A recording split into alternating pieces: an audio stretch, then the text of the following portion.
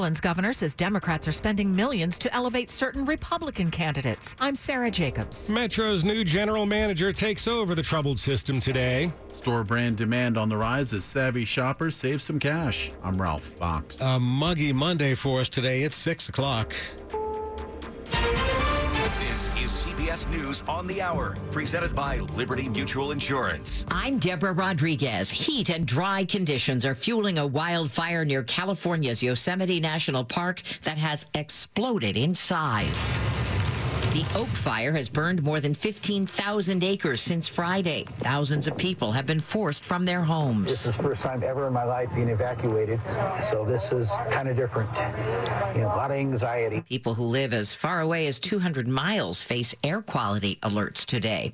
A cold front could spell relief for the Northeast, where heat records have fallen from Philly on up to Boston. I'm Tom Foti. What do you do when it feels like 100 or more outside? I think our plans are to go to the movie theater. Definitely stay cool that way. She's in New York, just one of the I-95 corridor cities, pretty much broiling on a day when more than 85 million Americans were under excessive heat warnings or heat advisories. In Philadelphia, a different kind of help. The water feels great. I mean, the splash parks around the city, shout out to the city for keeping them nice.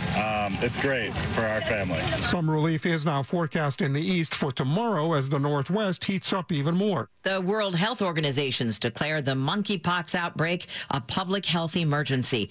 The virus has now spread to almost every U.S. state. White House COVID response coordinator Dr. Ashish Jha tells CBS's Face the Nation. We are seeing outbreaks that are out of control in many, many parts of the world, and it's very important that we get our arms around this. In the U.S. right now, we're looking at public health emergency as something that HHS might invoke, but, it really depends on what does that allow us to do. Lawmakers investigating the Capitol attack are considering another high-profile subpoena. CBS's Christina Ruffini. Representative Adam Schiff said the Justice Department should open an investigation into former President Donald Trump. January 6 committee members say they want to hear from more witnesses, including Ginny Thomas, wife of conservative Supreme Court Justice Clarence Thomas. Pope Francis is in Alberta, Canada, where he's scheduled to apologize in person to Indigenous people abused in Catholic schools, intended to convert them to Catholicism and assimilate them into white society. Roseanne Archibald, chief of the Assembly of First Nations. They have not been really including us in the proper planning of this process. It's been very unilateral, and we don't feel that it has been about survivors. It has been more about the church. They want justice for abusers, financial reparations, and Indigenous artifacts returned from the Vatican museums. The Mega Millions jackpot is growing. Let's see if I can make you a millionaire tonight. Tomorrow night's prize up to $790 million, the fourth largest ever after no one matched all six numbers Friday night. This is CBS News. Liberty Mutual customizes your car and home insurance, so you only pay for what you need. Visit libertymutual.com to learn more. 6:03, it is Monday, July 25th. Hot and humid again. Strong storms this afternoon. Highs in the mid-90s. It'll feel hotter.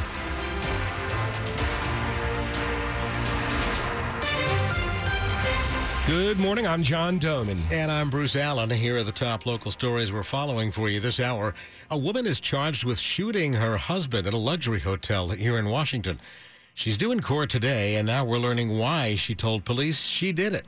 Charging documents say Shantiri Weems told police she shot her husband after hearing allegations he sexually assaulted children at the daycare she runs outside Baltimore.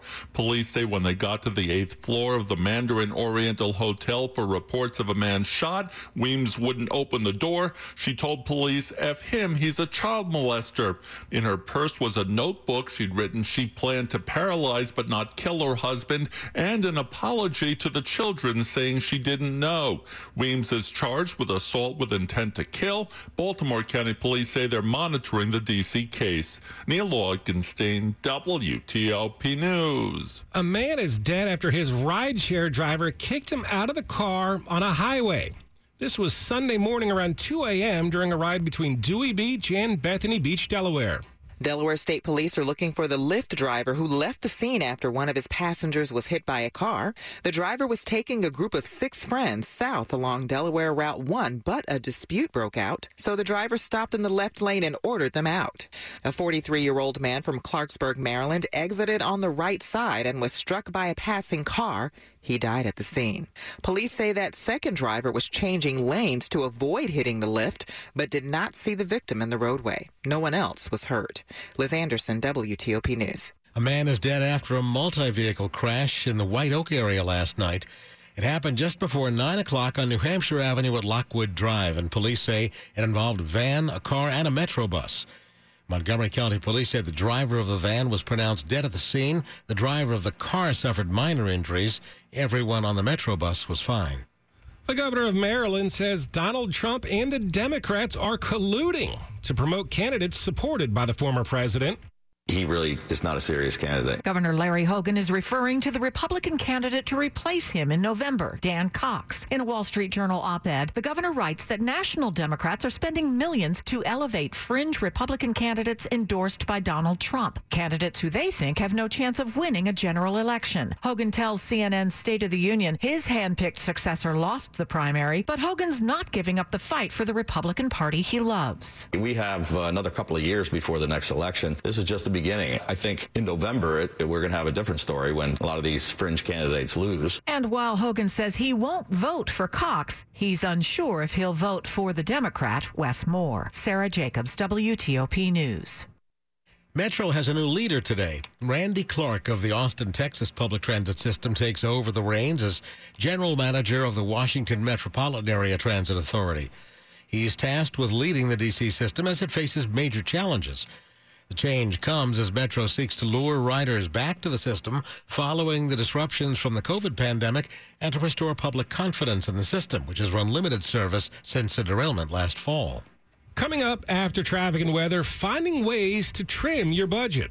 It's 6:07. What is the WTOP app? It's a free app with everything you depend on WTOP for, only on demand. Listen live anytime, create custom news feeds, and get breaking news, traffic, and weather alerts that matter to you. Free on Apple or Android.